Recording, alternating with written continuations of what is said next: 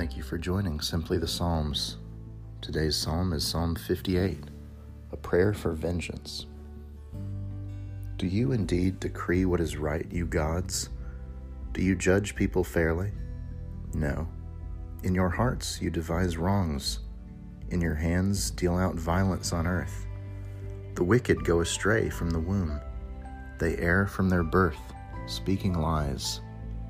They have venom like the venom of a serpent, like the deaf adder that stops its ear, so that it does not hear the voice of charmers or the cunning enchanter.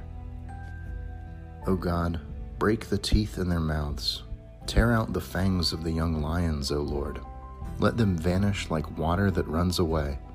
Like grass, let them be trodden down and wither. Let them be like the snail that dissolves into slime, like the untimely birth that never sees the sun. Sooner than your pots can feel the heat of thorns. Whether green or ablaze, may he sweep them away. The righteous will rejoice when they see vengeance done. They will bathe their feet in the blood of the wicked. People will say, surely there is a reward for the righteous. Surely there is a God who judges on earth. This has been a reading of Psalm 58. Thanks be to God.